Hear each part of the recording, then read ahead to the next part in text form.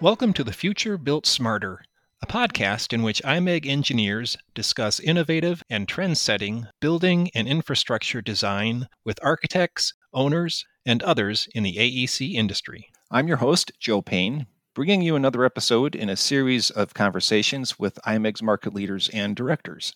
My co-host for the series is Steve Rhodes, IMEG Vice President of Market Development and Federal Solutions. Steve, welcome back.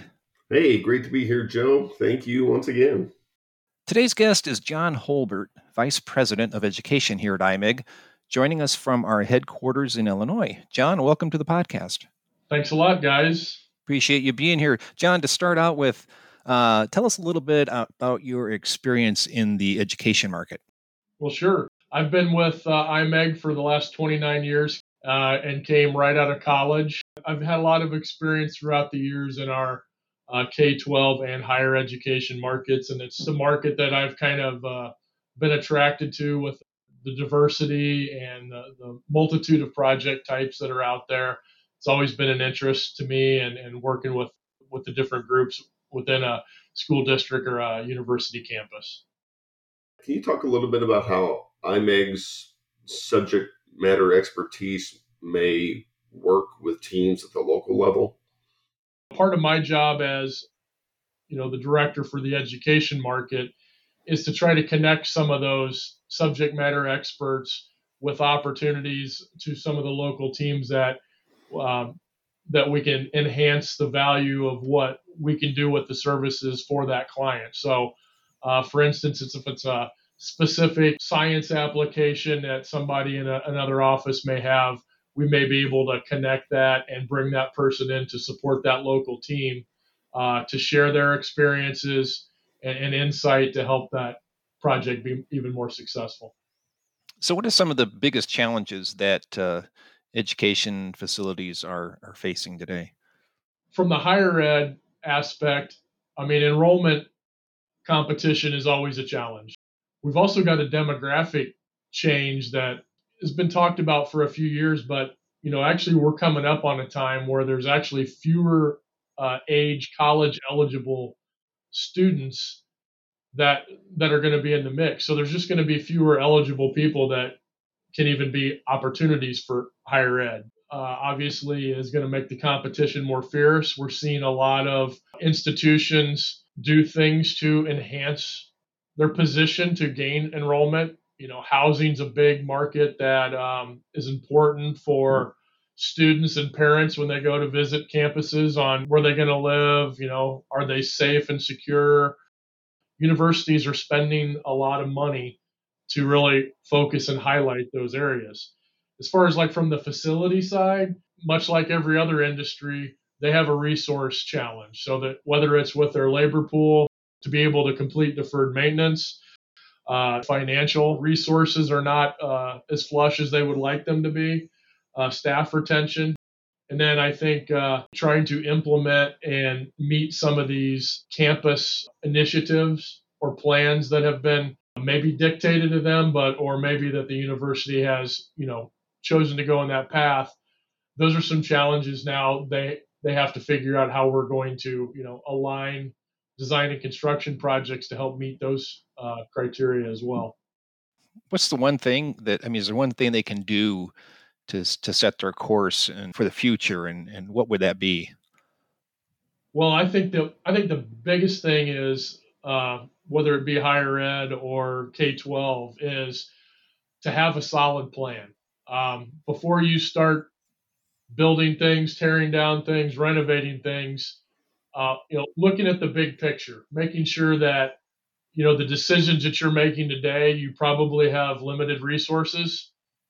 How does that set you for the long-term goals of that district or campus? And I think we're seeing a lot of emphasis today with many of those groups relooking at their plan.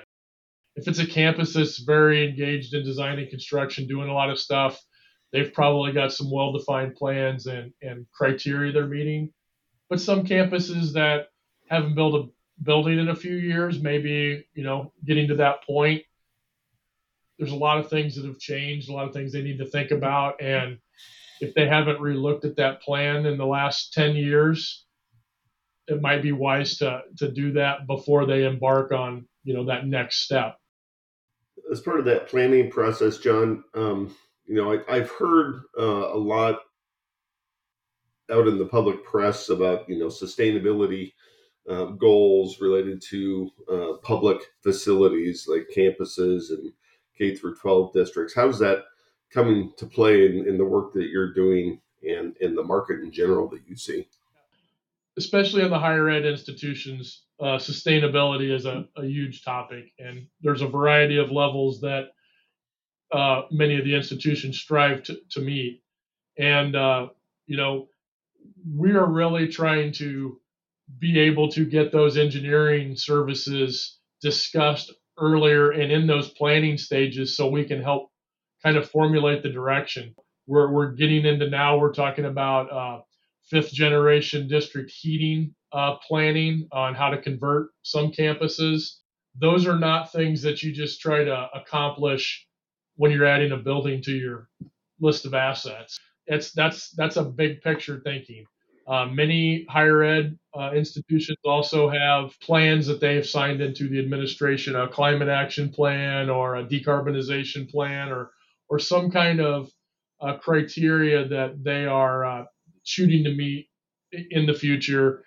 And facility folks, some of those are very versed in that, and some of them haven't had to deal with it yet. So we're a phone call away, and it really allows them to use us as a resource to help them maybe start a process or continue a process that's already well underway. And as far as the K-12 side, there are some that are very proactive.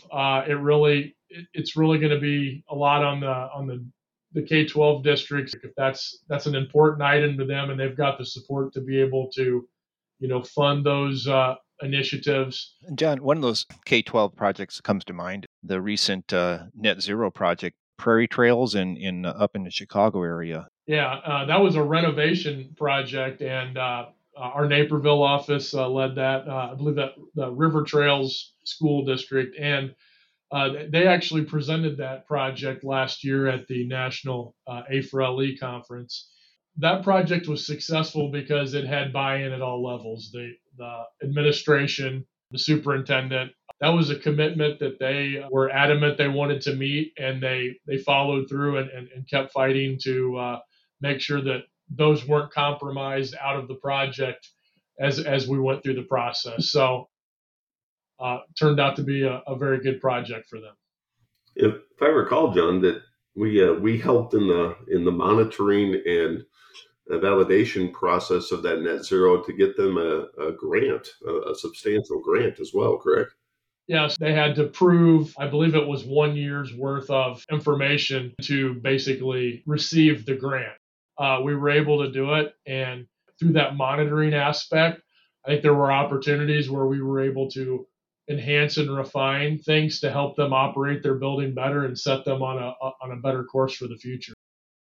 One item that we hear about too often in the news as well is the security aspect of higher education campuses and K-12 facilities.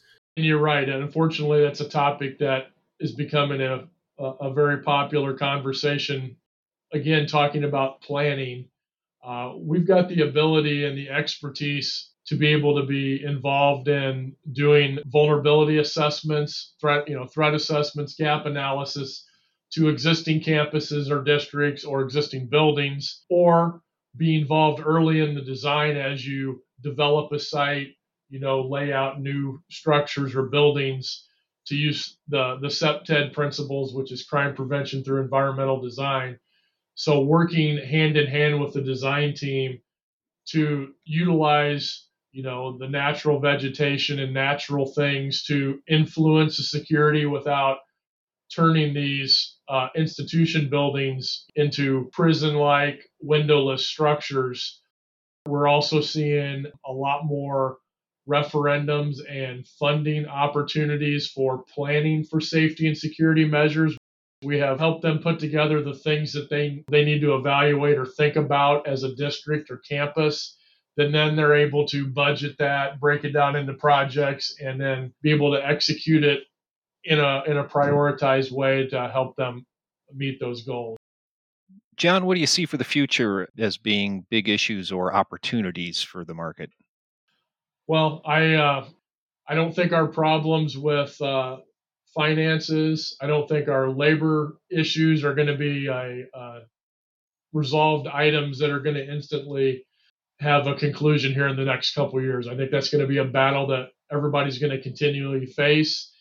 And we see lots and lots of square footage in education that's had many years of deferred maintenance stacked on top of each other. And, we're still going into 50 plus year old buildings that have original systems in them. Unfortunately, in some areas, we're coming to a point where they're not left with many options. They either have to do something or they're not going to have facilities to support that. So I think that's a huge opportunity. And I think our role is, how can we help them get to where they need to? And that's by, looking at opportunities for saving money through operations where that may get converted, into dollars they can do other things with and help maybe close the gap on things and improve the ability to do that. Every institution, if they haven't already, are likely going to be under some initiative to save energy, to reduce carbon.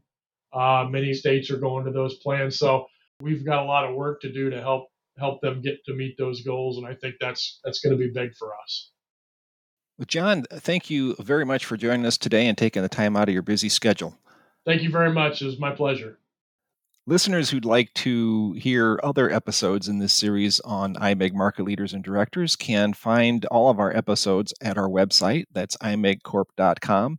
Go to our Insights tab, scroll down, and you'll be able to listen to any of the podcasts we've done in the past. We'll be back with another episode in this series. Until then, thanks for listening and take care.